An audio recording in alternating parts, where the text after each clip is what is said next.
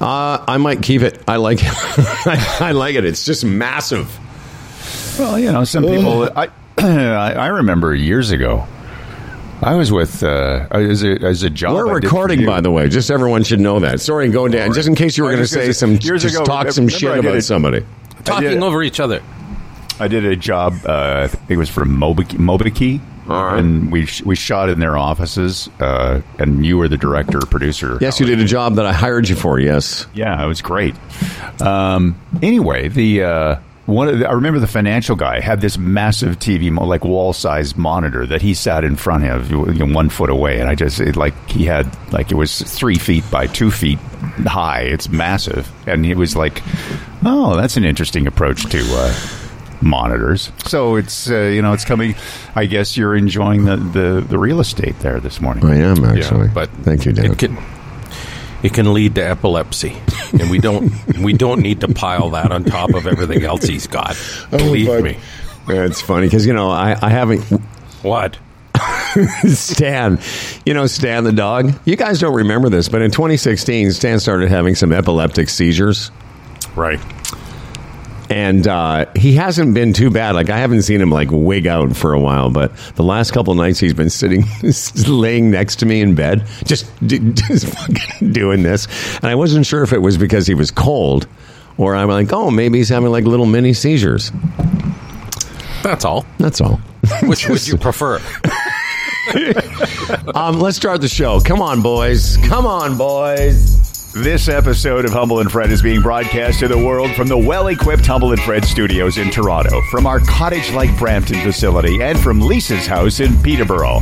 And is brought to you by Bodog, the Retirement Sherpa, the Chambers Plan, Aaron Ventures, EVNet.ca, and our newest sponsor, Architect Outdoor Living, better building by design. And here are two men who have checked the Saturday schedule. Jays at 6:30 p.m. No Leafs game. Wells Fargo golf tournament starts early, but who cares? And Trump is golfing in Scotland. So good to go with the coronation. Ready for crowns at 6 a.m. Saturday. It's King Humble and King Fred. First of all, I take offense. What do you mean Wells Fargo? Who cares? It's an elevated event, and some of the best players in the world are playing in it. But I want to let's get to the coronation later because we know exactly what Fred's going to say and what I'm going to say. We hate the monarchy. Oh, right. And it's just really interesting too that Fred and I refer to your location as girlfriend Lisa's house, but you don't. You're always hedging your bet just in case, Dad, isn't that true, Fred? We call it I call it girlfriend Lisa's house. Dan's not going to call her girlfriend until she gives him a ring. And not a cock ring, Dad. Come on. I did want to tell you a quick story, if I can, about Stan and me. A couple nights ago, Spencer, I think I've said this on the show, Spencer's moved back in. Dan moved out Thursday. Spencer moved in Thursday night. And Saturday night, I wake up in the middle of the night. I go to the washroom. But as soon as I wake up, I'm like pretty sweaty. And the other thing, I do have a bit of a heart issue. And it has been bothering me lately. That's why I went to the doctor Monday. And what it happens is when I'm at rest, in the middle of the night, I get these extra heartbeats. And I can really feel them. Apparently, I'm having them all the time, but I really feel them at night. And it's a bit, I'll be honest, it's a bit off-putting. And so I get up because it's sort of like, what's going on here? So I wake up and I'm in a bit of a sweat. And I'm like, oh, shit, my heart feels weird. So I go to the washroom. I come back and Stan's curled up where I was sleeping, and there's a big wet splash, like a pretty big spot there. And I'm thinking, okay, did Stan just piss the bed? Or did I'm thinking, okay, I know I didn't piss the bed, but as I said, I was pretty hot, and I thought, well, maybe that was me, and maybe I was sweating. And now I'm thinking, okay, when I go to the doctor on Monday, do I have to tell him I'm waking up in a cold sweat? You with me so far? Got it. Okay. Yeah. Wow. And then I get up the next morning and I go downstairs and the house is like a fucking sauna. And what Spencer has done is she has turned up the thermostat to 79. Why? Because they were cold in the middle of the night. Or what, I don't know. That room apparently was too cold for Spenny. So when Spencer woke up, I said, honey, you can't. I didn't even know the furnace went to 79. Dan, it was so hot in this house. Like, I had windows and doors open for hours to get the temperature back to normal. Yikes. I know. And so I was saying to my sweet little baby there, I said, honey, I appreciate you were not, maybe it was a bit cool, but first of all, it's good for your sleeping. And secondly, you can't turn it up to 80. Like, it was unbelievable. So it was set at 79. That's right. And it was reading 80. And I'd never seen those numbers. I thought something had gone wrong. What she's got to realize is that you don't have to put it to 79 because it's still got to go up through 71, 72, 73. So just set it to the number you want. Jesus. Well, give her a YouTube video to watch or something explaining how that all works. No. But so I crossed it out because when I woke up, I'm thinking, okay, now my heart is doing something that's causing me to sweat. Anyway, so that's how do you know you didn't piss yourself? You sleep in the nude, don't you? How do I know I didn't piss myself? Yeah. Well, first of all, no, I don't sleep in the nude. Oh, okay. Well, then you'd know, because then your underwear would be all pissed in. But I thought you slept naked, so you wouldn't know whether you pissed yourself or. Well, I think I'd know. I think I'd have a clue. How do you know when you've pissed yourself? Because you're there. Because you're there in your like old time nightgown with your fucking curly hat. No, once I had my terp, I stopped pissing myself. That's for sure.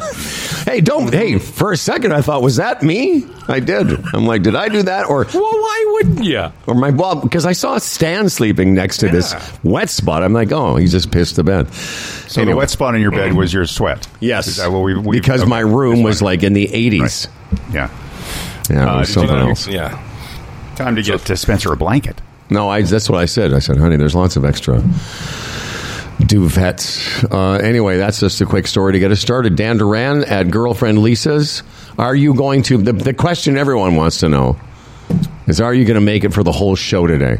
No, I don't. But tomorrow, I'm really hopeful I'll be ready to go. So, Dan, you're working in Toronto and then driving back to Peterborough every day? Right now, yeah. Wow. Yeah, I guess you're going to want to put an end to that sooner than later. Well, it may, like I said, it's almost wrapped up. I kind of thought I'd be there already, but there's a couple of little things that need to be done, so I'm getting done. Yeah. So does Hazel love the job or what? Hazel. Yeah. Is Hazel thrilled with what you've done over these past 14 months? Burl? Yeah. 14 months. When I've asked him this several times, Fred, I've said, hey, when you signed on for this job, did Hazel have any idea that you would be moving in with her for, the foreseeable future? She's in her 80s. I said to him, does she think she's going to die before this thing gets done? Yeah. She's got a little dementia now, too. Is that man coming back today? Sure. Is that man coming back? Now she thinks she's her ex-husband coming back. That's right. She's like, is that my husband? Yeah. Is that my husband, Dan? Yeah. Flows very together. And... Flo, Hazel, Merle, Burl. Flo, Hazel, yeah. Mildred. She's her name, right? She's great. It's Cecile is her name. Oh, yeah. Cecile. Cecilia. Hazel. Yeah. Whenever I hear Cecile, I think Hazel. Do you? I'm surprised you don't break into Cecilia. Yeah. So what is, if you had to guess, on the 3rd of May, and you started this about a year ago, what do you believe is the end date for this job? Well, the next couple of days. Unless she wants me to do more stuff, but I've pretty much done everything I can there. But basically, today I think will be the final day. Put the final touches on stuff, and tomorrow there might be a little bit of cleanup. Yeah, that's my thought right now. But so you'll be able to stand there and go, "It's finished." Yes, I will be. And then, will there be a ceremony? Is it kind of a tea ceremony, or will you two? Go down go down to the pub, have a smash bag, some tequila. Yeah, that's right. Yeah, that's what I do. Yeah, Cecile, let's go down to the pub. Come on, Cecile. She's in her 80s. She's ready to go. Yeah. Now, do you have one of those contractor agreements where she can fine you for taking too long with the job? No. Oh, okay. No. She can claw back. That's a good thing. Yeah, boy. The deal was. Talk to Dan. I'm going to go turn off. I'm going to go turn off the air. Hang on, Dan. Go talk to Dan. Yeah. Okay. Yeah. Go ahead, Dan. Well, I know what you're saying. The deal was I do it on my own time. So I haven't necessarily put in 8-hour days, and there's been vacations and of course, there's a bit of COVID sickness, and I had a big cold in there, whatever. And And I was going to say this, and I wish Howard was here. I was going to say, as long as it has taken, I'm sure if I was to come over there and look at the job, it would be spectacular. Because on top of everything else, you are a perfectionist. Yeah, you don't stand for anything but done right. Yeah, that's true. So that takes a little more time. Yeah. Anyway, yeah. Hey, are you thinking of coming up to the lake on the weekend? No. Not even with the super temperatures coming up? No, it's not open. They don't allow me in. I'll sneak. I don't have a shoulder pass, Dan. I can't. Are you going to be up there as of this weekend? Are you going to start moving your stuff back in? No, I'm going to be the up this hobo trailer. Do some stuff. Yeah, got to make sure things are all ready to go for the season. Well, what do you have to do? Like, and are you worried that other vagrants have been are you worried that some boxcar Willie types have been poaching your hobo trailer for the winter?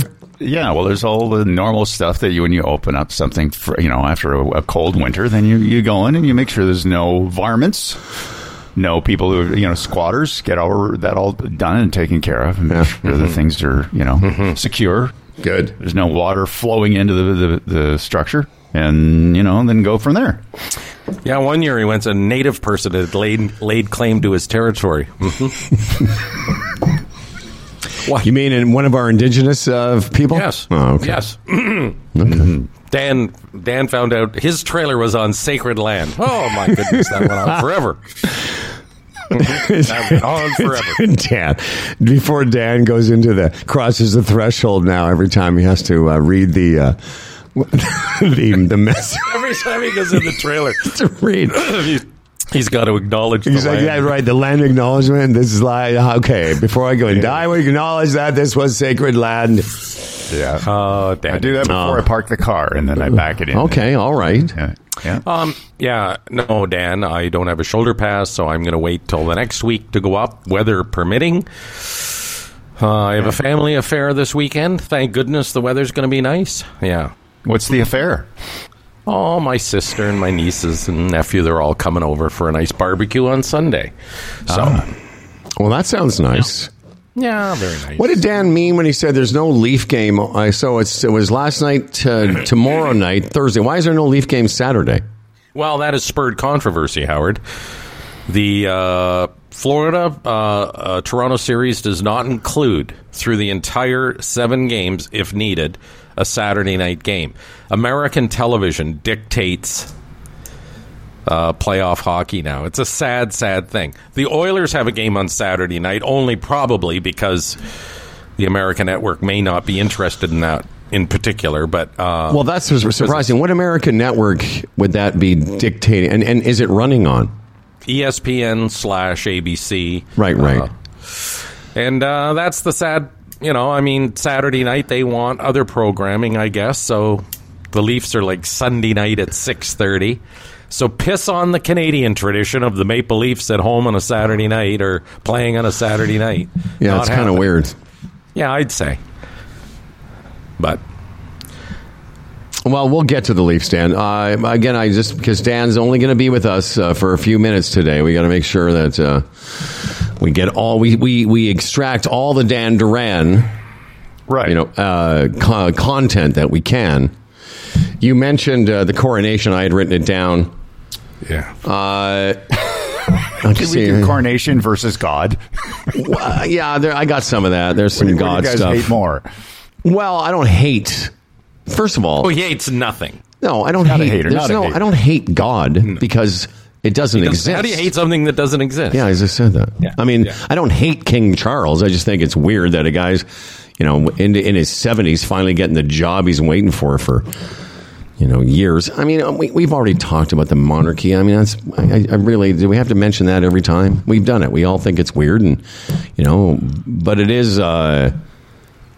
It's sort of historical. I mean, there's that. Yes. I won't be watching it's also any of it, don't give a shitable, too. No, that's right. I wrote that down. I was going to ask Fred what the Bodog odds are on us giving 2.5 shits. Mm-hmm. I mean, you can say that, but I mean, at some point, as an observer of the culture, yeah, I mean, I'm not going to get up and watch it, but I'm going to be aware that it's happening. Well, how can you not be? Well, you cannot be by just ignoring it and saying, I don't give a shit. But, but everywhere you turn, Howard, you will see it because it's a ratings winner. Ooh. So, Lisa LaFlamme has been hired by Rogers to go over there. And, you know what I'm saying? So all weekend long, near any media, you're going to have it in your face. There's no doubt about that. So the thing is, you're going to see it, but then it gets back, I see it, but do I give a shit? No, I don't. Speaking of royalty, it was weird in that a couple episodes. I'm finished Welcome to Wrexham. And there was an episode when they went to Wembley. And Will Ferrell was there. Mm-hmm. Jason Sudeikis, Ted Lasso, a few other celebrities. And there was, to me, it looked like Prince Harry was there. Sitting next to Reynolds. Or sitting next to somebody. And they never quite showed him. Do you know what I'm talking about? No, I didn't notice that. And don't you think if he was there, they would have acknowledged it? Well, unless he said, okay, I'll come, but I don't want to be on your little documentary series. Because there were several shots of this character sitting next to one of the two guys. He was a ginger. Yeah. And he looked from behind to be Prince Harry. Anyway. Oh. Yeah, I don't know. I don't know. There's an email that came in. Well, I guess not an email, a comment that came in on our Facebook messages on Humble and Fred Radio on Facebook. Mm-hmm. Would you like me to read it to you now? Yeah, sure. He said, guys, such hypocrisy. Patterson, you are the worst. I remember during the World Cup you actually said, and then in brackets, and Glassman too, I have no interest in watching soccer. Yet here you guys are, now watching and promoting Wrexham FC. Wait, it gets better. Glassman, what happened to you? I watched you and your girls play in Oakville at Pine Glen. Maybe aging without integrity should be the name of the show. Still listening to Swing Thoughts so we can finally get together and play 27. God bless. I think this is somebody having a little fun with us. Well, that's true, though. I got to say, though, over the years, working in this industry and doing what we do, probably one of the most aggravating things is when you hear something like that and you go, doesn't that person listen? Or how do they listen? What did I say? What is today? On Monday. That I had no interest in soccer, but now seeing the culture around it has drawn me in. Yeah. What more can I say than that? I made that point. I even said my buddy Darren, really loves it, and I've sort of been on the outside going, whatever. But watching that show and appreciating now that so much more is in it and surrounds it, it's like, oh, now I'm sort of getting it. Did I not make that point? Did you not make that point? Well, I've made the point, yes, you did, and I've made the point over the years that I had no appreciation for soccer until my kids started playing. As that guy said, he's some guy from Oakville that's... The weird thing about that guy is I've looked at his profile. He's not that's not really who it is. It's somebody that, has obviously known me or known of me. But I said that for years. I never appreciated the sport until I watched it for 8 years or 8 summers of my kids playing it. And, really got drawn into Wrexham. And as you just said, and I just watched the last 3 episodes yesterday, and I thought about what you said about how that show has made us both appreciate the sport, even at a deeper level, because it means so much to those people. You know who I thought of when I was watching it yesterday? I thought of Leaf fans. I really did. Because it's the kind of handed down from generation to generation kind of love that those Wrexham fans have that Leaf fans have. And I'm going to be completely honest. Take everything else away in just the actual game. I'm still not there yet. Like, it doesn't... You know what I mean? I'm not drawn in just to the game per se yet. I may get there as part of this evolution. But as I say, and I made that point, all the, down at TFC when I see that end zone and all those people going crazy, I'm thinking, what? What's that all about? Well, now I sort of understand it a bit. It's the culture of soccer, and it's something that's been borrowed from Europe, and okay, I'm starting to see it a bit now. But I don't know what else to say. And, it's like, and you made the comparison, or I made the comparison to the F1 series, whatever Drive to Survive. Called. I'm blown away by how many people would not have given F1 a moment of their time and now are deeply into it. So to our buddy who Facebooked us this morning, I don't know what to say other than you got to listen a little better. Well, and as far as the Drive to Survive, like it didn't draw me into starting to watch F1, but I have a bunch of, one in particular, Stinky, and of course Fred Ball and others. That watching that whole first season, I got it. I could never understand it. And I love sports, but I could never get my head around that and how you could even call that a sport. But now I have an appreciation for it. And I'll read you one more comment. This is from Twitter to me. Okay. And this is somebody, I don't think that they're giving me a shot, but they're making an observation. Said, @HumHow, my most heartfelt sorry sent to you, the Leafs bandwagon captain. I'm like, yes, I am. Fantastic. Yes, that's what I said. I said, my response was, thanks, Jay. The captain appreciates your kind thoughts. Sadly, they played just well enough to lose. The wagon rolls again on Thursday. Like, I've observed the Toronto Maple Leafs for 33 years. I've said, I don't know how many times I have to say, I could give no shits to watch it in February, but I've watched all the playoff games at least the last 6 years, and I enjoy it. What else is there to say? Should I, as a golf fan, begrudge the fact that you drop in a couple times a year for the Masters and maybe the last round of the U.S. Open? Do I say to you, hey, man, you didn't watch the Wells Fargo. How dare you watch the Masters? The playoffs to someone like you is like a mini series, right? Like, you're into it. There's something that grabs your interest, so you follow it for the time being, and there's nothing wrong with that at all. And again, I keep going back to 2019, how we were all captivated by the Toronto Raptors down the stretch. Even I, who don't really ever sit and watch a full basketball game, did. But Delise hasn't watched a basketball since game 6 of the NBA final in 2019. You know what I mean? It's like, that's what you do. It's entertainment. It's sports. It's not. Bandwagon shouldn't even be used. And I'll say this about the monarchy, and I know maybe, Dan, you had a similar experience, although you probably love the monarchy along with baby Jesus. But,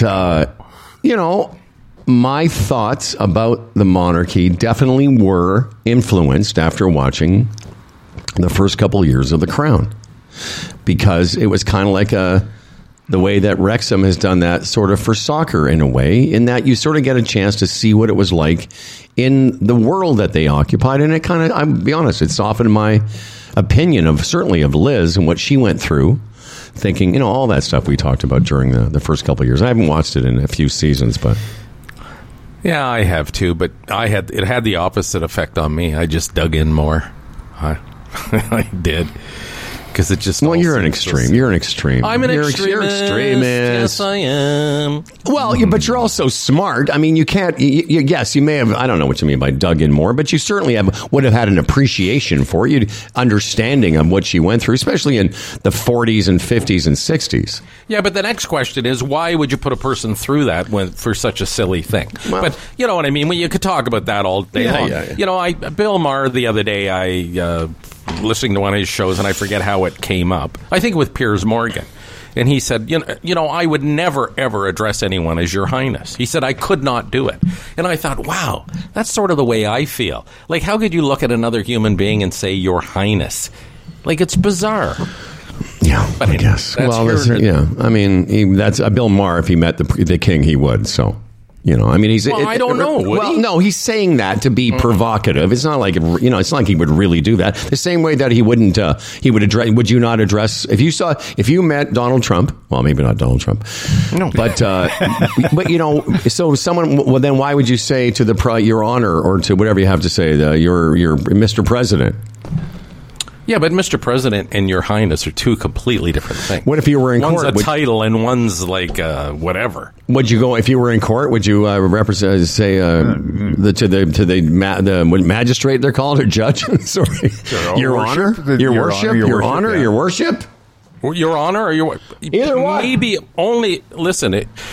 If I had a charge against me, yeah, just to sniff his butt, I guess. Like, fuck, I'm not going to fuck with this guy. But, Anyway.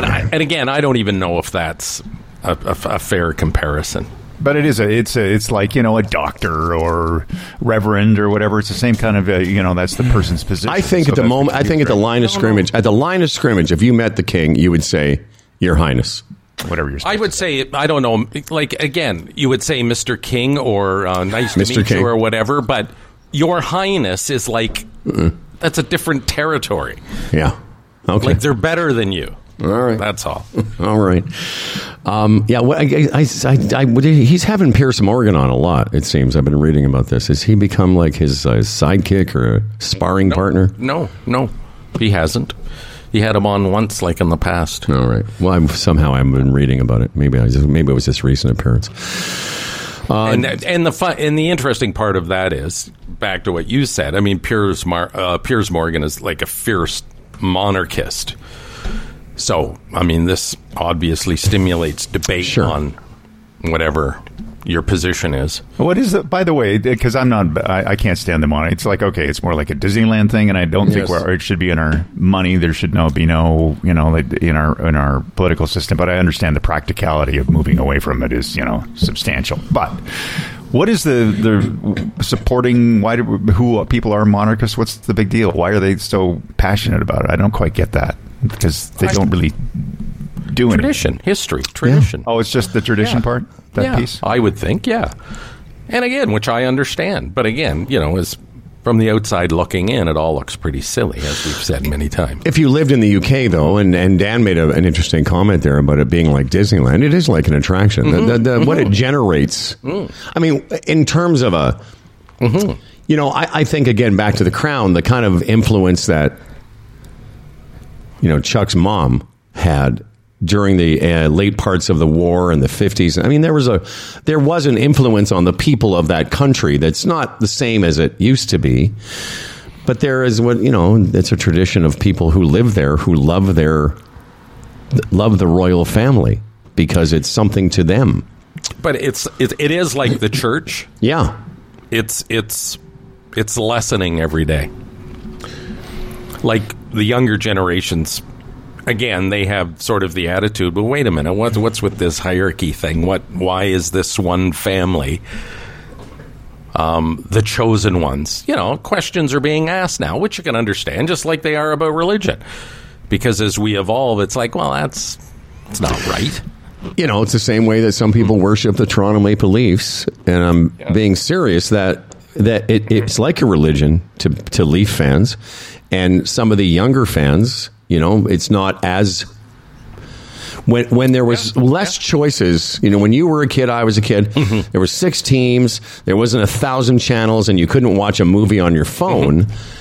So a kid like Johnny Slapshot, even though he might become a Leaf fan, I'm sure you're indoctrinating him now every day. Yes. Of course, but there's no difference between that and exposing somebody to a religion when they're kids. Yeah. But it will be it'll be lessened than when you were a 10-year-old. Yeah. In fact, I think I read something about that through all this with the king, the coronation. The percentage of Brits that, there's a sizable portion now that think it's time to move on, where maybe 10, 20 years ago it was not nearly that high. But for all the reasons we just stated, that you can understand it. Mind you, the Prince and Princess fairy tale still is pretty strong with kids. Sure. That whole thing still, the desire from, I don't know. Yeah, but being alive. The pivotal word there 4. is fairy tale. Yeah.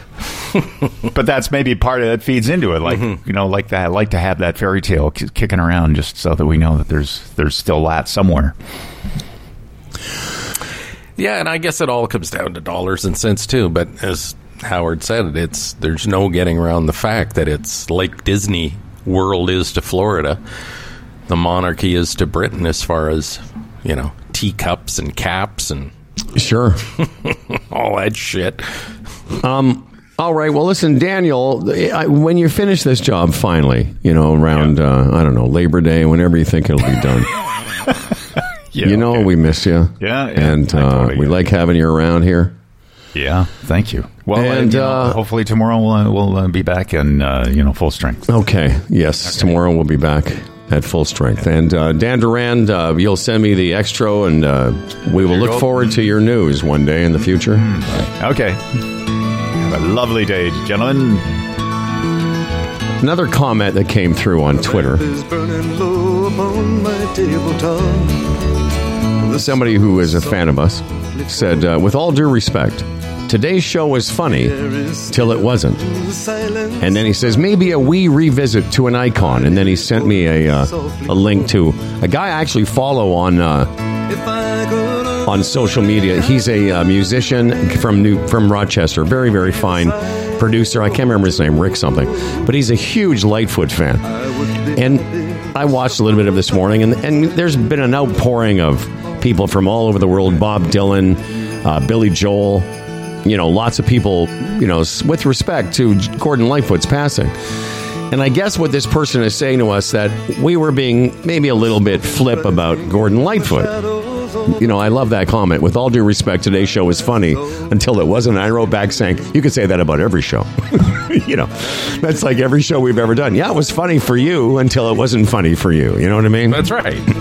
To somebody that doesn't have a real passion for Gordon Lightfoot, it continued maybe to be funny. Right. And I said, you're right. You could say that about a lot of our shows. I said, I did respect Gordon Lightfoot. It's just that we sometimes have an awkward way of showing our respect. I don't recall anything really. Well, we were talking about how he looked at the end and sharred himself and all those things. Oh, right. I forgot the whole sharting narrative. But you still, see, but you told what I thought was an interesting story about being at Ronnie Hawkins' place and how Hawkins, respected Lightfoot. Lori Love sent me an article that she read yesterday. I forget from what magazine, explaining that whole thing about how Sundown was written. With what's her head, Kathy Smith, and all that. Yeah, how she was involved, and he had rented a place, or he was at a place, and it was during the sun was going down, and he put it all together. Yes. But I think we made the point too, that I made the point that this was one of my favorite songs, and I talked about my brothers being Lightfoot fans, and I remember learning some stuff from my brothers on the guitar, and the Gordon Lightfoot songbook was around our house. Yeah, I guess the problem was, Howard, when it went from charting to sharting, and that's when it all started to fall apart. Down. Oh, I forgot. I love that. You're like, I forgot that narrative. I forgot that narrative. I forgot that poignant tribute to Canadian icon Gordon Lightfoot. Even our buddy Jeff Merrick, who I try to catch his show on the Fan 590 each day between noon and 2. Yes. I think he devoted his final half hour to Gordon Lightfoot, not even talking about sports. Loosely, how Gordon was the Leafs honorary captain one year and a super Maple Leaf fan, but it was mostly talking about his music, his accomplishments, and I think Jeff had somebody from his band on. Very interesting. But I'm not surprised. That's Merrick for you. He's a cut above. Mm-hmm. He wouldn't. See, Merrick would do that, but he would not go to the charting, area. That's our particular. Yeah, if he wasn't in front of a microphone, he might. He would participate. He wouldn't lead, but he would participate. I read another story this morning about how, how Lightfoot was not only a Leaf fan, but a very humble man. Was at Massey Hall. Well, this was James B., our friend, who, he's a guy around Toronto, musician. Jazz guy. Big band, jazz, kind of a funky dude. So he tells a story about being at Massey Hall for some award ceremony. And there were a bunch of people, Canadian icons backstage. And Lightfoot was going to receive an award. But in the meantime, some woman who didn't know who Gordon Lightfoot was, a woman maybe, younger, doesn't matter. Gordon comes up to James and says, James, this woman's asked me to get her a Diet Coke, and I don't know what to do. I don't know where they are. Because Gordon was like, I'm going to go get her a Diet Coke. Where are they? Kind of thing. And then apparently he tells a story that the woman saw Gordon go on stage to receive this award. She's like, he's not the guy. He's not the backstage, caterer. But listen, we respect the guy. I do. I mean, the guy's been around for a long time, and again, you look at his catalog. Again, Billy Joel talking about this. He was reading. I was watching this morning. Billy Joel said he wrote "She's Always a Woman." I think that was the song. He wrote that song because he thought this is the kind of song he'd like to hear Gordon Lightfoot sing, which I thought was very cool. Well, yeah, and let me put it this way. Gordon Lightfoot, you mentioned Billy Joel and other artists, in their own right, they deserve to be called Your Highness because of the great things that they've achieved. Yeah, okay. They've earned that. Here's another song. I was going through this catalog this morning of Gordon Lightfoot song that I love. I mean, this to me is, I haven't heard this in years, but this is a great song. Do you know this song? Of course. Do you? Do you, Your Highness? Your Hiney. That's right. That's what we would do. A pleasure to meet you, Your Hiney. Off to the chambers. But that is a thought. Like, if you had the opportunity to line up and shake hands with the king, maybe I would even avoid the opportunity so I wouldn't have to say Your Highness. I think I would consider that. You may just run up there and want to shake his hand and maybe grab his big ears. Yeah, I would. I would. Listen, you go on your little merry way, but if somebody said, hey, you have a chance to meet the King of England, you would say, no, I'll pass. So I don't have to say Your Highness. You probably don't even have to say Your Highness if I don't know. A situation like that, yeah. But you know what? I would tough it out and say it. So I could say, yeah, I met that guy. Seemed like a normal dude. How old is he? Is he in his late 70s? I don't know. He's fucking old. All right, let's do a little business. Ralph Benmergui is going to join us here in a second. A lot of things that Ralph's involved with, but something of a theme was on our show yesterday, and I wanted to run a couple of questions. Well, no, let's not. You know what? Ralph's not into the sharding either, by the way. Okay, well, you said a theme yesterday. That was a sub-theme. Let's take care of some business before we get too far along in this program. Hey, the Chambers of Commerce Group Insurance Plan, Canada's #1 group benefits plan for small business. Just think about this. You walk into your small business, you got great people working for you, and you announce that we now have a benefits package, which means when you go get your prescriptions, they are covered. When you go to the dentist, it is covered. If, you pull a muscle, lift in a box or something, you're looked after. It's something that employees really value. They do when they choose a job or, when they stay in the job they're in, if that can be part of it. And the Chambers of Commerce Group Insurance Plan is the best plan for small business, be it one employee or 100 employees. All these small companies get together. They have the image of a big company. It makes buying the insurance products that much more affordable, and they've done a great job of holding the line on premiums over the past several years. Again, I can talk about it now. Take the time today. Go to chamberplan.ca. Click on Get a Free Quote. Find out all about it and how it can work for you. The Chambers of Commerce Group Insurance Plan, chamberplan.ca. And let's continue. Actually, Bob Dylan quote was Gordon Lightfoot. He said, Bob Dylan said, Gordon Lightfoot went to his grave without ever writing a bad song. Pretty nice compliment from His Highness. We were criticizing, maybe on some level, Gordon's appearance, but he's still better looking than Dylan. Yeah, see, exactly. If you put those two guys together, you'd say, which one's dead? Here's somebody on Facebook who says, I love Gordon Lightfoot. You can joke about the death of Gordon. He was looking like Monty Burns toward the end, but then, we all look like Monty Burns, but, toward the end. Let me tell you about these fine folks. Archidec Outdoor Living, the largest and oldest living builder in North America. 88 locations around the continent. More than 150,000 projects. And the Keats are our new clients. They've got one of these locations here in Toronto.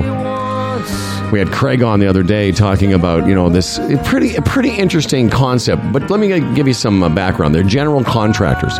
that specialize in outdoor projects only. That's structures like porches and patios, outdoor kitchens, pool houses, hardscapes, and decks. They build a lot of decks, and we design and build beautiful outdoor living spaces for homeowners, and they're very good at it. Listen, Dan Duran's very good at it. But, Dan Duran, he's not giving you the kind, he does his job in between being a movie star. These people, this is their job.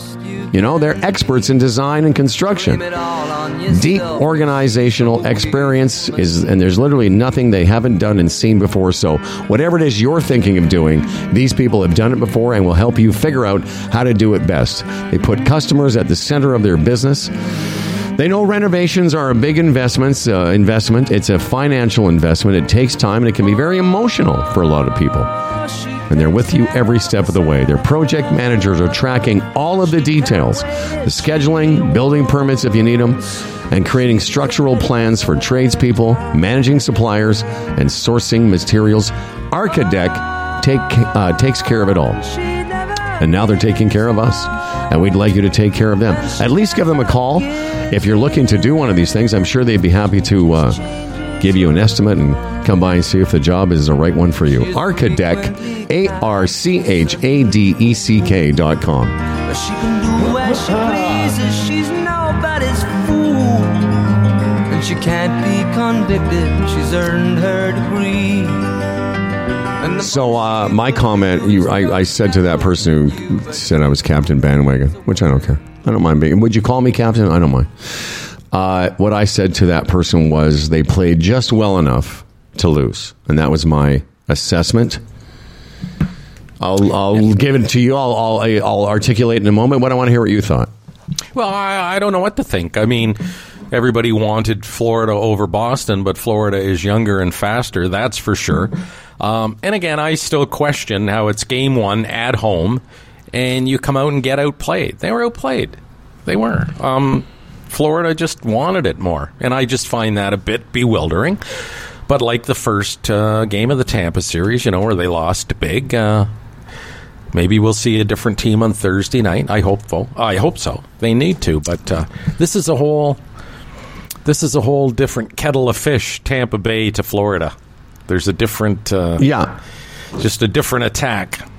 Now, I don't totally agree with you because I thought that the first period and parts of the second and third period, the Leafs played pretty up-tempo, pretty aggressive hockey. What I do think, though, is that I had no idea how big, strong, and fast the Florida Panthers are. I don't watch hockey during the year, but that was what I thought right away. It's like, the Leafs are playing well. That's what I'm saying. They played pretty well. They were outplayed, but it wasn't like they were outplayed and they were playing shitty. That was a pretty good hockey game overall, except for the fact that we lost. Do you not agree that there was a pretty good tempo to that game? Oh, sure. But again, that's what I find disturbing. I mean, the Leafs are sort of the benchmark for that style of play in the NHL, apparently. And again, they were taken a bit by surprise, I guess. Although, how are you surprised? But they're a big group. The Panthers there's a big bunch of guys in that team.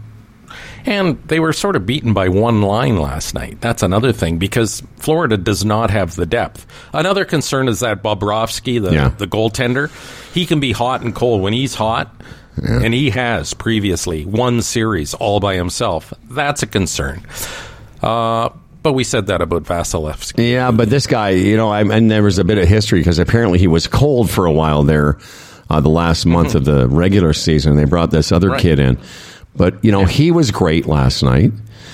Well, here we go. I just, almost in every category you look, the Leafs were, outshot, out-hit, out-timed. Like, at home, game one, I'm just surprised. I expected a bit more, but we'll see. Let me get Ralph in here. We'll talk more. Maybe Ralph's got some Leaf thoughts.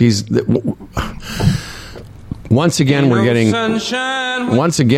a double Ralph hit here. So, hi, Ralph. Hi. Yeah, there's for some reason another account with your name on it has also signed in. I'm just going to... Oh, that could be Otter. Yeah, Otter. So should I get rid of that? Yeah, get rid of that. Okay. Yeah, for what it's worth, Howard, I don't see it. No, that's fine, because I have to admit it. Yeah, okay. Yeah, I'm seeing it as somebody in the waiting room. But Ralph Benmergui, last time we had you on a month ago, we had only your audio, which is fine. You know, you don't want no Ralph, but we'd rather see you, my friend. I'm here. Did you watch the game last night? Before we officially introduce you, this is just like green room talk. Did you watch the game? I watched parts of the game. I found it too upsetting. I gave up on Leafdom years ago because it was abusive. It was an abusive relationship. Yeah, exactly. And I just thought, I can't do this with these people anymore. So now I've been tortured into maybe. So now every time the other guys score a goal, I'm like, you see? You see? No, yeah. I went to the Jays game, and then that pissed me off. Which one? The Jays and the Red Sox, because the Jays. I see. Oh, I thought went you up said you went 6-3 to, and then right. lost 7-6 to a team they shouldn't lose to. So I just thought, you know what? Enough with the sports, and I just turned it all off. I'm in a turn off all the tech stuff kind of at the beginning of this journey now, because I just realized that we're just addicts. It's crazy. Like we just can't stop watching stuff and scrolling, and it's driving me nuts. Well, let's introduce Ralph Benmergui officially, because there's lots to catch up with Ralph with and upon, and he's got so much going on. He is a podcaster, author, speaker, workshop leader, and spiritual counselor. He is an award-winning broadcaster. We don't even know what that feels like. We got nothing. Of course, most recently he's added published author to the list of his many accomplishments, the biography called I Thought He Was Dead, a spiritual memoir. Please welcome our very dear amigo, nay, hermano, Ralph. Hermano, claro que sí, niño. ¿Cómo está, mi amigo? Bien, ¿y tú? Está bien. Todos los días. Bueno, habla un poquito de español, you'll love this. Todos los días es un regalo, mi amigo.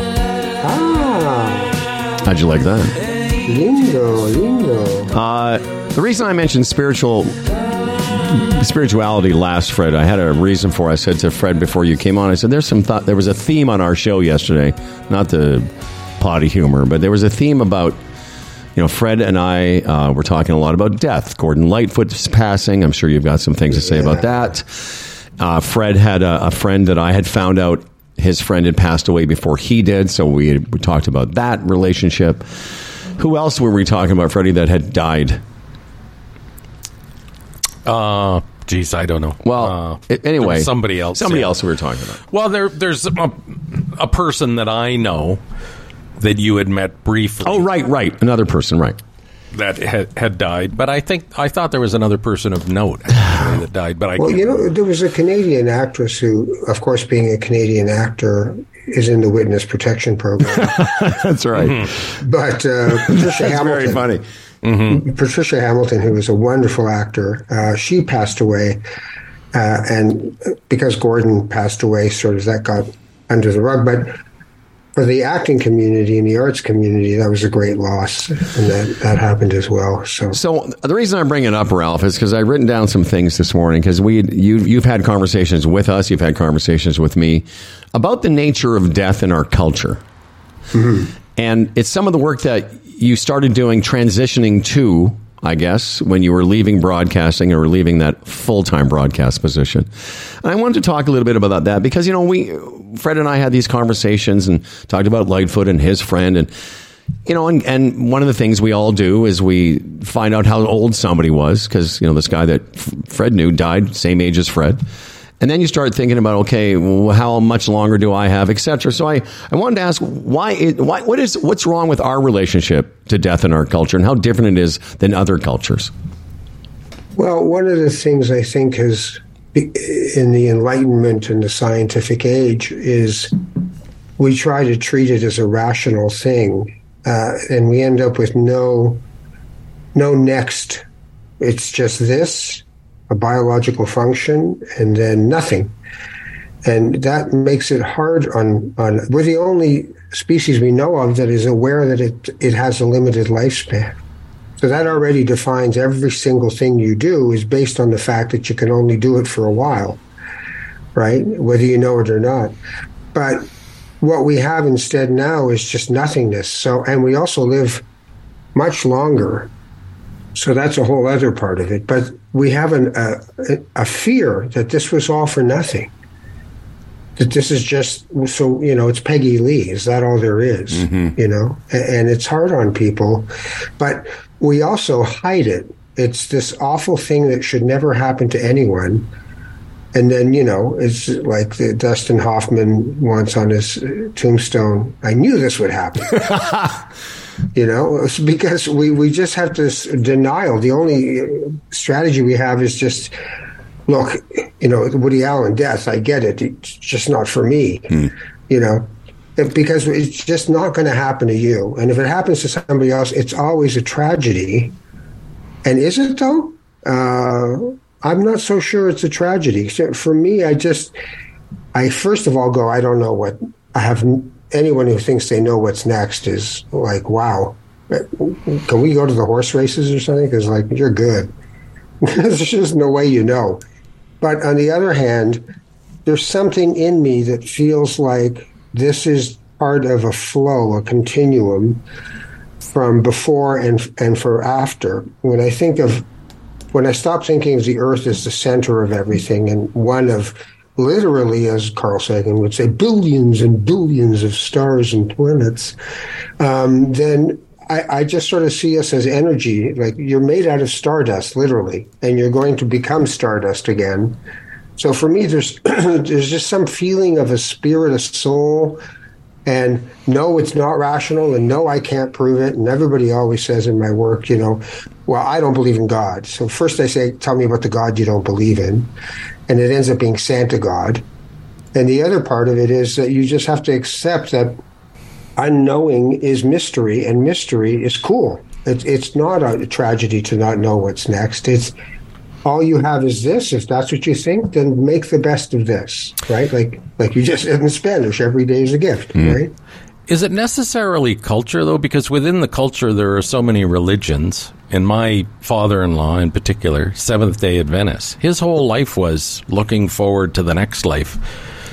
That used to be for a lot of people, that was enough. It's like there is a next life. But I don't buy into the punishment-reward model of what our lives are, because we're all half good on one day and half bad. And I don't want to live my life with shame and worry and guilt about, where am I going? I have no idea where I'm going. No, and there was a lot of that, almost to the point of aggravation. But since he has died, I've said that to my wife. I say, I wonder if your dad is where he thought he was going to be. I mean, as far as I'm concerned, he's not. But as she says, I hope so. But again, it was amazing that every day of his life it was everything will be fine, because the next life he's going to, and he just hopes that we'll go with him. Yeah, and sometimes when people really close to you die, you wish and hope that you'll find a way to meet again in this incarnation. I just don't believe that's what's going on. It's we're so egocentric about our existence. Even the fact that we think that there's a God that actually has a transaction, with Fred today. So Fred, how's it going? It's like, come on. Well, it's that thing in sports where, these people are praying that, that God's going to bless their team in the contest today. It's so ridiculous. My version of God is the sky muppet. You call him Santa God. But I want to get back to, because some of the work Ralph's done, and for people who haven't been listening to Ralph's journey on our show, Ralph's done a lot of, I don't know what you call it. You've been doing some workshops, death and dying, aging to saging, But I want to talk about that in a second, because I do believe, because one of the questions I had for you was, why are we so ill prepared for death? But I want to get to this idea that some people, myself, believe that religion was created because of our fear of death. Partly. So a lot of people, like Fred's father-in-law and others, believe that if they're good in this life, then there will be an afterlife for them, and that's the reward for their being good. So that's one thing. But the other, so religions, I know in my religion, in Judaism, there are things that we do to rehearse dying. Like Yom Kippur, which is the Day of Atonement, the holiest day on the Jewish calendar, you actually are supposed to dress in the same way that you would be dressed as a corpse, which is in white. Basically, when you're a corpse, you're supposed to be shrouded in white cloth. So you're in white, and it is the death of a year. It is the renewal and the promise forward of intention for the rest of the next year. But it's a small way of practicing ending, beginning, ending, beginning. And since religion has a function as the rituals of religions, like birth, celebration of birth, marriage, all these different things are just ways for the human mind to understand enormous ideas in a small moment. So I think it's important for people to find ways to really rehearse the idea of goodbye. So another thing is when you say goodbye, in the morning, if you have someone else in your home who you love and you're leaving, don't take for granted that you're leaving. Just see you. Look at them and say, love you. See you soon. And you want the last things you say to somebody to be the best things you've said to them. Right? How many times have we been in a situation where, like, I interviewed a guy for this book I'm writing about a drummer, J.R. Robinson, like most recorded drummer in the world. Yeah, you mentioned last time. Yeah, crazy. So I interviewed this guy, John Regan, bass player for Peter Frampton for 30 years, played with J.R. for a while. Couldn't have been a nicer guy. He was lovely. He had great quotes. Like when J.R. hits the drums, he hits them like they owe him money. These are just great quotes. And the weapons of mass percussion. I mean, he was just saying fabulous things. And I loved talking to this guy. And 2 days later, I see a message from J.R. that he died. He just died. And I was like, what? Like 2 days ago, you were so alive. So, there's the old thing, if you repent the day before you die, everything will be forgiven. Right? And well, how do I know when that is? Exactly. Don't keep waiting, because we deny death, we live our lives like we've got forever. Well, and that was one of my questions, too, in your workshops and in this discussion, we are ill-prepared. I mean, I know I shouldn't say ill-prepared, because if somebody's sick for a long time, you sort of see it coming.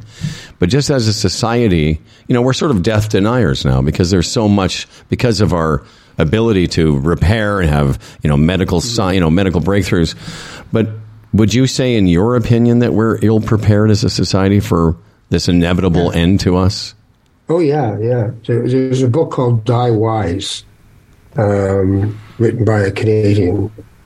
And it's a great book to read, because we are seriously death phobic. Like you just said, if somebody has a long illness, we don't even let them die. We're just, come on, man, you got to fight it.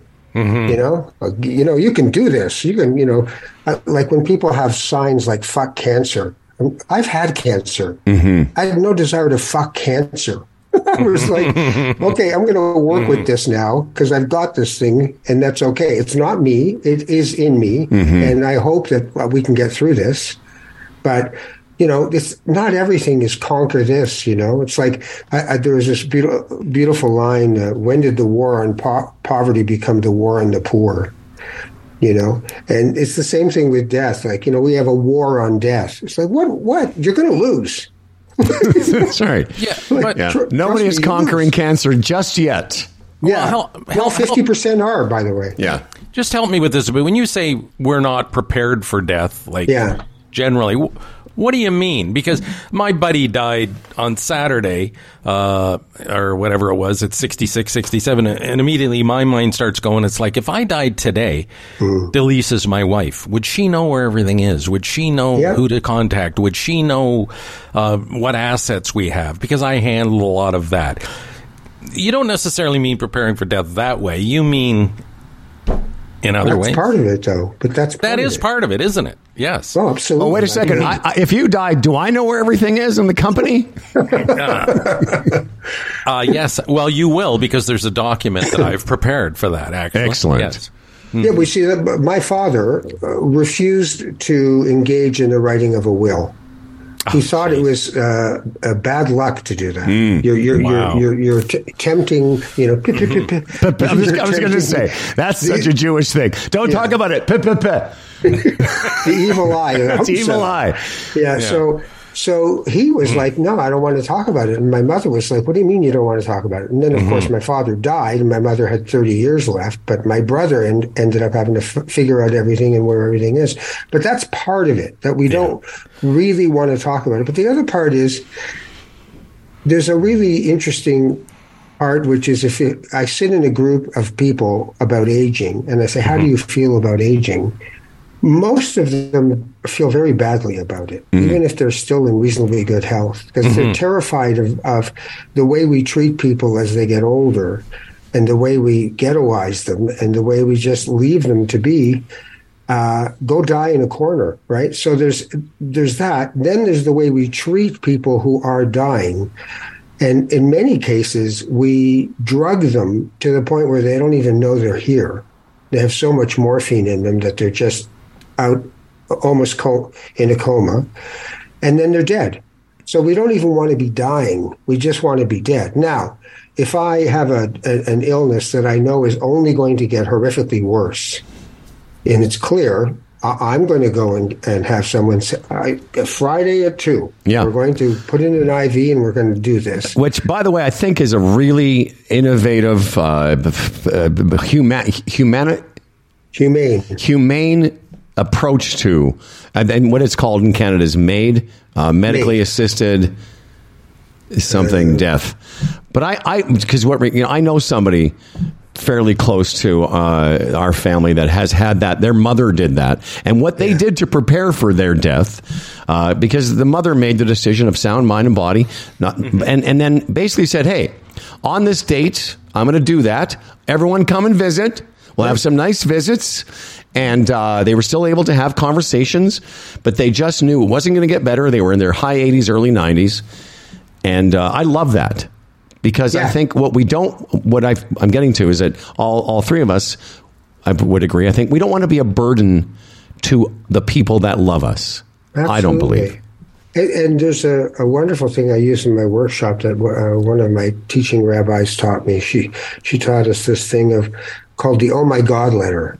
So she has 4 kids. So she has a letter for each one of them in a filing cabinet of after she's died, for her to send her love to these children, each individually. And she called it Oh My God, because somebody would phone and go, "Oh, your mother just passed away." Oh my God, right? So that's why she called it that. That's great. But if you write those to the people you care about and love, to your children, to your partners, if you write these things, what it does is, after you've actually written it and gotten it out of your head, how much you care for them and how much they've meant to you and how they've helped you with the journey and how you hope that you've been decent to them enough. When you see them next, you talk to them that way. You just have softened yourself to realize that you shouldn't wait. You shouldn't put everything on hold because, mañana, don't worry about it. I'll do it some other time. You got to find a way to do your life now, because this is your life. There is no future or past in this moment. This is it. So what are you going to do with it? Because I talked to this guy, and 2 days later, he was dead. Right? And yet he was full of life and funny and smart and gentle, wrote right afterwards, had a great conversation with Ralph, looking forward to the book, all that stuff. So, well, wouldn't that, Howard, also apply to Andrew Crystal? Didn't you talk to him not long before he goes out for a walk and drops dead? I was texting the guy. Did you know Andrew Crystal? Yeah. He was a friend of ours and a friend of both of us. But we were having this conversation that I was texting him the night that he was texting me about the Voldemort, Derringer stuff. That's what we call them. So, and I was having this conversation back and forth with Andrew, and the next morning, I when I woke up, someone had messaged, I saw it on social media that he had died, and I was like, well, just as you said, that's strange. 8 hours ago, we were having a conversation. Yeah. So, but death is still really hard in Western civilization, and it's part of that now is because many of us, unlike your father-in-law, Fred, many of us have given up on this idea that this isn't it. This is preparation for the real it, the heaven. In Judaism, there's no heaven and hell.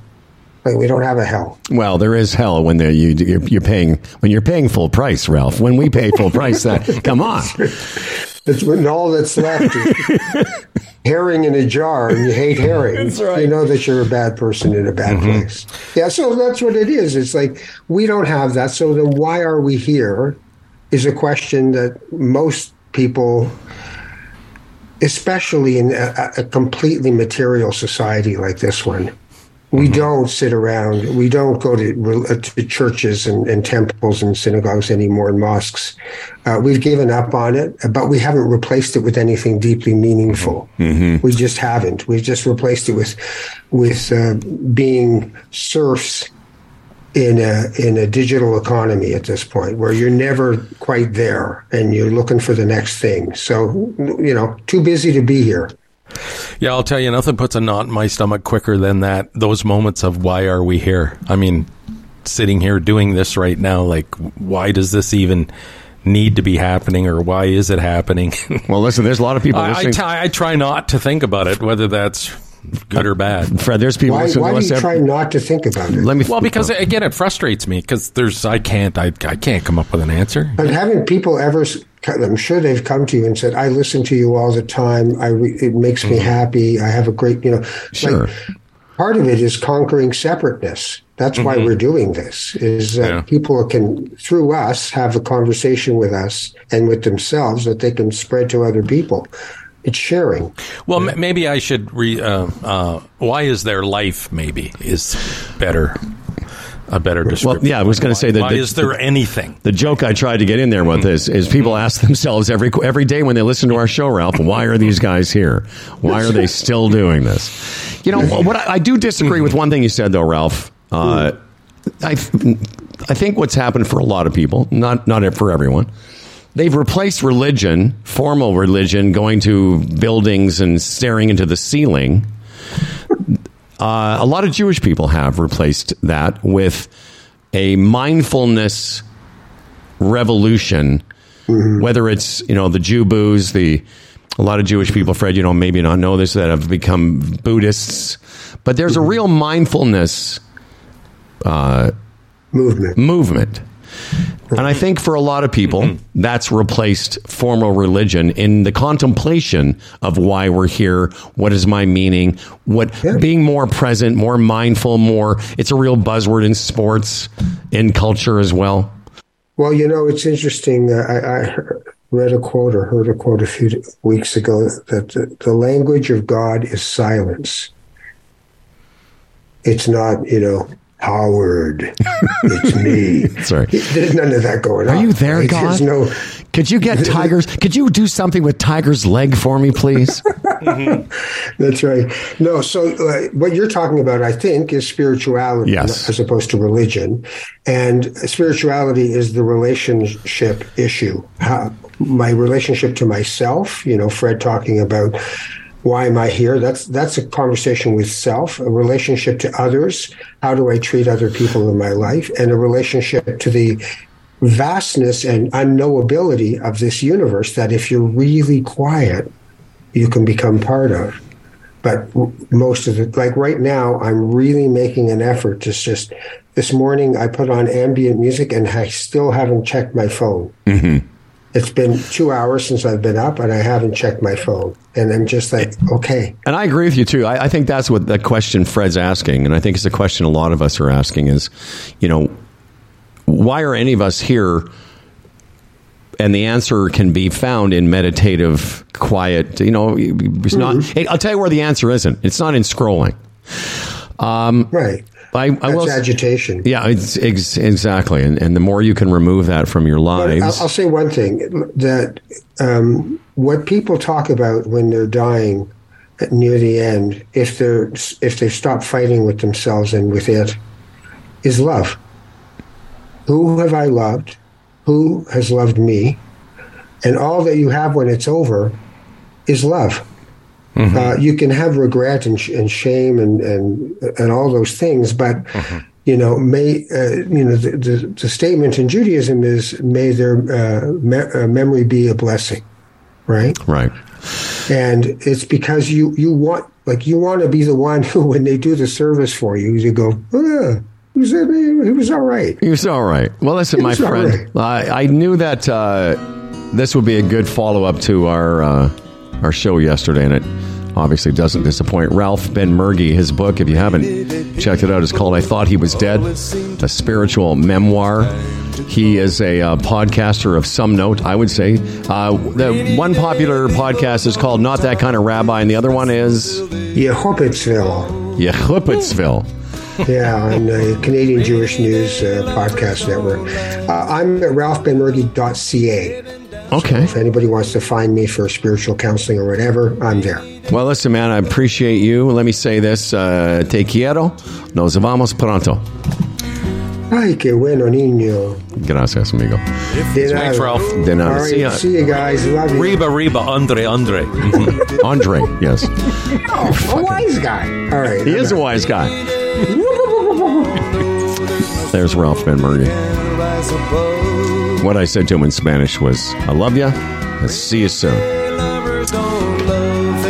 You know, this, I've been thinking about this lately, too, this whole end date thing, as far as, choosing the day that you're going to die because of an illness or whatever. The numbers of the dementia numbers are just through the roof. You know what I mean? No, I don't. What do you mean dimensions? Well, people are getting dementia. Oh, dementia. I thought you said dimension. I'm getting... No, yeah, dementia. Yes. At a rate it's alarming. Yeah. And you just wonder, because the thing is, as long as you're of sound body and mind, you can make that decision. And something that plays on me, we're all at it. We never want to be a burden on our kids. But if this dementia thing takes over and you can't make that decision, I mean, you can be a burden for years and years and years. Can we come up with a solution that you can sort of do a pre-thing? Is that available? I think if I ever get dementia, I want to die in this. Aren't there some people that have that in their, I don't know if this is the wrong term, living wills, or in their final wishes? Because, listen, I've seen it. I've seen it up close. It's no good. Mi madre. My mother had no idea. My mother did have an idea. She had Alzheimer's early on because she got it in her 50s. But the last 3 or 4 years, my mother had no idea what was going on. Horrible what these people go through. And again, the numbers, and for whatever reason, the way we live, what we eat, this thing's exploding. So in the next several years, there's going to be a lot of people of not sound mind in facilities being paid for by kids. If they were of sound mind, they would be horrified to think that their kids had that burden. So again, that's just my question. Hopefully going forward, maybe it's already in place where we can still think about it. If I get dementia, which the chances are pretty good, can we end this? One of the reasons you say, I don't know if it's the reason it's exploding is because of the fact that we're all living longer, and even though there's lots of ways to keep the meat sack in order, but your brain, should that befall you, and listen, I've told you this, my brothers and I all have the same fear because our mother had it, and so as soon as any one of us goes, well, what was that? And then you're like, oh, here we go. Listen, we're going to get way behind. We've got the Sherpa coming up, but first I want to talk about evnet.ca.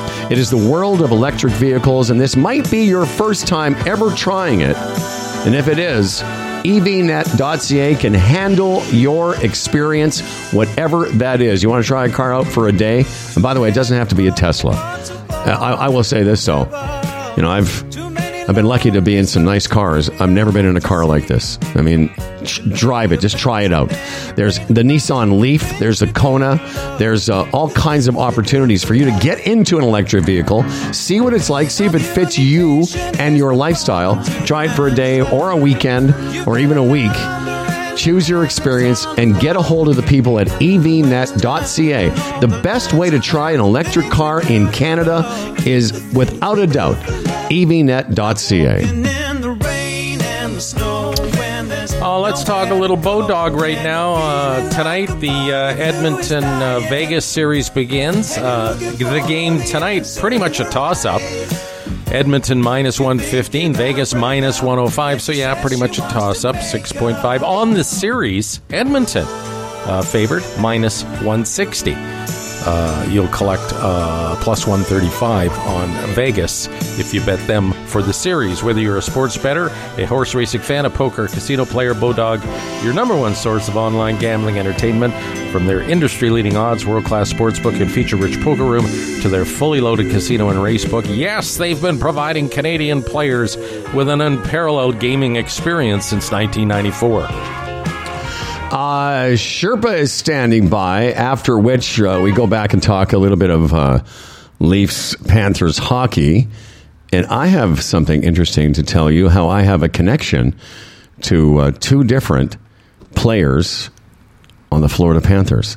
Okay?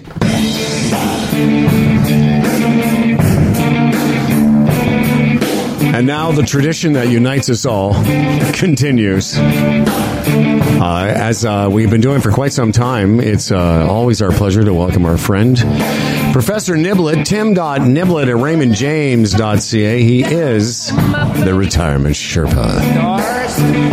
Hello, Timmy. Good morning, everybody. I got back north safe and sound just in time to go back to Tampa for a conference. So exciting times in the Sherpa residence. That's funny, yeah. Wow, Tampa. Is it for you? Because Freddie and I were gone a little bit this winter. You know, if you've been paying attention to Aging with Energy, the old guys travel show, also sponsored by the Retirement Sherpa, Fred and I have been away, and in my case, for 9 straight weeks. When you go away like you were gone for a few months, does it take you a little bit to kind of get used to being back in your home and all the regular sort of Burlington stuff you have to do? Yeah, absolutely. I mean, it's great. We've been in this house for over 20 years in Burlington for that long and more, so it's just home, right? But yeah, it's nice to. It's kind of like your first day back at school, I guess, right? Yeah. In the good old days, it's fun to be back.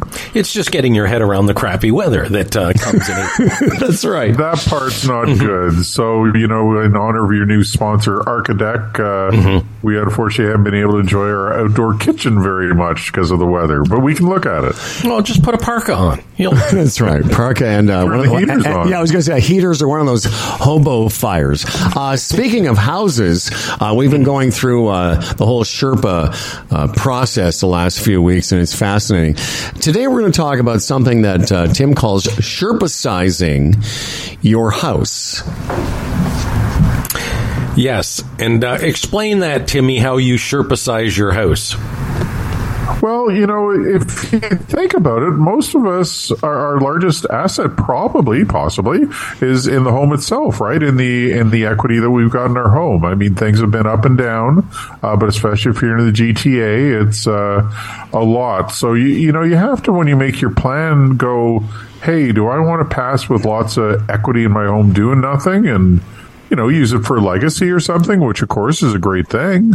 But a lot of us, we needed to retire earlier or to have some fun with the kids and go on a cruise. So that's a super important thing to look at. Do you want to just talk to the client on Friday, last appointment of the day on Friday? And that's what they're looking to do. They're going to sell in the GTA. They're going to move a little bit outside. They're going to travel some more and take advantage of the power of their equity. I mean, a lot of times people talk about downsizing or, you know, moving somewhere else. But I know we've had some conversations over the years, the three of us, about getting some of the equity out of your home without actually selling your home. Right, that's absolutely a choice. Now, the dynamics are a little different currently because of the interest rates, right? They're coming down. Inflation's coming down. That's been positive on the markets as well. It was really the biggest concern last year, and it's thankfully lessening. So, you have to make the numbers work for sure. But certainly if on average, see, what we don't think about is, let's say you got $1 million equity in your home, just to pick a nice, easy number for me here. If it's going up 3% a year, it's going up 30% just if that's the value of the home as well. That's $30,000 a year. Well, you could kind of spend $30,000 for the year and still break even on your net equity, right? So, especially over the last, 3-5 years around here, there's been a huge increase in our equity in our homes, but people don't always look into tapping into it. Well, as far as, not selling your house, like a line of credit, for years and years, it made sense not to use your own money, use the bank's money, but there's sort of a tipping point, and we're sort of near there now, right? Where maybe it doesn't make as much sense to do it through a line of credit. It would make more sense to sell or find other means to tap into it. Right, so that's the joy of having a plan, knowing your priorities, all those things. I think the important part is, when we bring things up to clients, it just gives them some information to have a conversation about these things, because it isn't the kind of thing that they would think of often. Some would be, I don't want to touch my equity at all. Some would say, I want to tap into it. That's, we're all different, but you have to decide, A, you want to do it, and then B, what's the best methodology to do so. And so part of the Sherpa-sizing the house, paradigm, if you will, is to have these conversations with Tim, because it might make sense for you to get some of the equity out while you're still living in it, or which is, most people think about doing this, as I said at the beginning about downsizing, is selling your home, getting the equity out, but then you still have to live somewhere.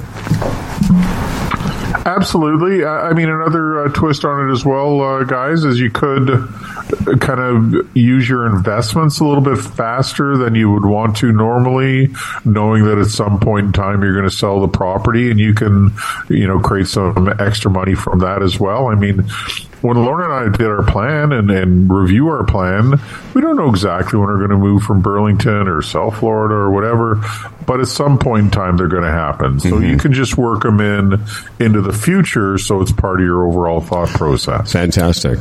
Are you at all an advocate of reverse mortgages, or is that something way out there as far as you're concerned? I think in general, Fred, they make some sense, although classic reverse mortgages, most of the ones I've seen have been appreciably more expensive than other ways of getting at it. So the concept's great. It depends on the execution, right? So you have to watch what the rates are for sure, what your autonomy is as well. Often the line of credit that you mentioned is a better way to go. Yeah, this one, just for some reason I hear, because I listen to satellite radio a lot, you hear a lot about that. It seems to be more of an American vibe, but I could be wrong. I mean, I'm sure it's available here. Not according to Kurt Browning. He's always flogging. Okay. Well, there you go. Another exciting episode of Retirement Sherpa-sizing your house. Any final thoughts, Professor? Well, it's just exciting to be watching the Leafs in a second round playoff series, that's for sure. So hopefully I'll be talking to some of my Tampa pals as the week progresses, and they're a lot quieter now than they were before. Exactly. Tim.Niblett at RaymondJames.ca. Always a pleasure talking to the Retirement Sherpa. You should too. It makes sense if you know what you're doing. Thanks, Timmy. My pleasure as always, boys. Enjoy and profit. See you, buddy. Always a pleasure having him with us. And no Dan Duran news, because Dan Duran's busy with his projects, but hopefully we'll have Dan finish out the week with us tomorrow. I was thinking of you yesterday because you had gotten to the end of Wrexham before me. And we had been talking about it earlier about getting involved in the team's success. So the last couple episodes are playing in this thing called the FA Cup at Wembley. And then they play a final game at their stadium. It's called the Racecourse. I was sitting there on the couch, getting excited about the outcomes of these games that I know had already happened. Like, they did I guess my point is, they did a really good job of that series. Probably because you've been watching Ted Lasso and you sort of drift in and out of reality. Yeah. Yeah, that's a good point. You know, yeah. But there I am. They're playing, I can't remember who they played at Wembley, but I was like, every time the other team scored or whatever, I'd be like, getting all, and seeing the passion that these two guys, Rob and Ryan Reynolds and Rob McElhenney, have for this team is I think it's pretty genuine. Yes, they are going to make money on it. And yes, it's, Ryan Reynolds is about a billionaire. The money doesn't mean anything to him, but the fact that he's there, you could see it. They really care about it. Oh, yeah. I think, it's sport. There are a couple of guys that are into sports, and all money aside, that's their team, and they want their team to win. Yeah. So they're having fun with that thing, man. And now that the burden of cost is probably off their shoulders, which it will be, it's just fun, isn't it? Yes, it is. Yes, it is.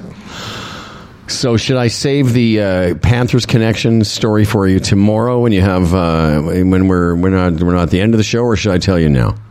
I'll tell me now. Oh, well, whatever you want, Howard. It's your gem.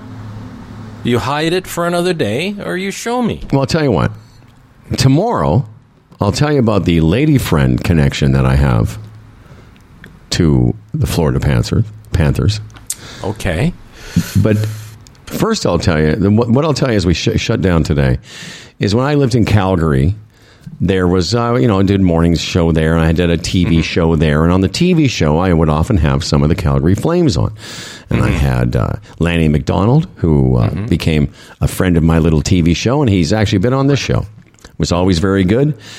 Jim Poplinski, another Calgary Flame from the 80s, and a guy named Paul Reinhardt. Yes.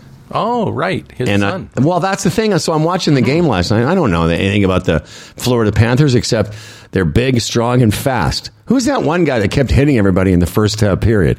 He's ridiculous. Matthew Tkachuk. Tkachuk, man. He's a fucking truck. I know. They have their hands full. And then I look up I thought Sam Reinhardt, who's a nice little player. And sure enough, his father is this guy that I knew for a few years in Calgary, Paul Reinhardt, who was a nice player in his day. A central part of that early 80s Calgary Flames team. And I just thought, isn't that interesting? And funny how that happens, too, that the odd guy whose parent played in the league, and actually, it doesn't happen very often. Well, Matthew Tkachuk, his dad, Keith Tkachuk. Keith Tkachuk. His brother plays for Ottawa. Yeah, Yeah. Isn't that ironic that I mentioned Tkachuk, because I know who Keith Tkachuk is. But Paul Reinhardt was a guy that was part of my, the Odd Time in the Morning show, and again on this little kids show I used to host. And that, again, his kid is a nice player, man. Oh, yeah. Well, that's it. I mean, it's all compared to the Leafs. It's a one-line team, and that team, or that one line, sort of beat the Leafs last night. Didn't they score all the goals or something? Yeah. Although Montour, he's a defenseman, scored a goal, but yeah, Montour, another guy that's a nice little player. Yeah, the Leafs have to increase their intensity a bit. But again, they lost the first game of the last series and everything, and we'll see what happens. And the Leafs play so well on the road too, it seems. Yeah, well, I don't know, man. I think what you said a second ago is the truth. That's the truth. They have their hands full. Yes, they are. I mean, even to my brother-in-law the other day, and I said, geez, I don't know. Or my son-in-law, rather. I said, I don't know, Bruins or Florida. And he goes, come on, no, we want Florida, man. I don't want to tangle with the Bruins. I don't want to go through that. And I said, I don't know, but Florida beat the Bruins. Doesn't that tell you something? And we may see that. Well, what it tells me is you could see in that game last night, you could see why or how they beat the Bruins. Yeah. Okay. Which may have been the advantage the Leafs had on the Bruins, their speed. Doesn't apply here, it seems. Well, it'll be interesting. So what happens? So we have a game Thursday, and because of American television, no game Saturday. Sunday night at 6:30. And then again, then I think they play... Oh, I don't have it in front of me. They play Sunday, and then... Oh, then they play Sunday. They don't play again until Wednesday. That's really weird, man. So this is really stretched out. Okay. The players probably like it. A couple of nights in between games is good. No, for sure. Mm-hmm. All right. Thanks to Ralph Benmergui, and thanks to everyone that listens to us. We certainly appreciate it. You know, and if this is the last time we talk, you know, it's been great. Why do you? No, I'm just saying, like, it's to Ralph's point. Like, if this is it, like, we're dead. Like, one of us shows up dead. Thank you, everybody. You know? Oh, for a second there, I thought you had arranged your death today. That's all. Okay. Yeah, I have. I've got it booked. Yeah. This episode of Humble and Fred was brought to you by the Retirement Sherpa, the Chambers Plan, Bodog, Aaron Ventures, evnet.ca, and our newest sponsor, Architect Outdoor Living, better building by design. We read all of our emails, Humble and Fred at humbleandfredradio.com. Look, liking and subscribing really helps us out by charging up the getting noticed algorithms. So does writing a review. Think about that. For Humble and Fred, I'm Dan Duran. And remember, it's no mo May. Let your lawn be free, allowing flowers to bloom in your lawn to help early season pollinators and insects enjoy every goddamn day.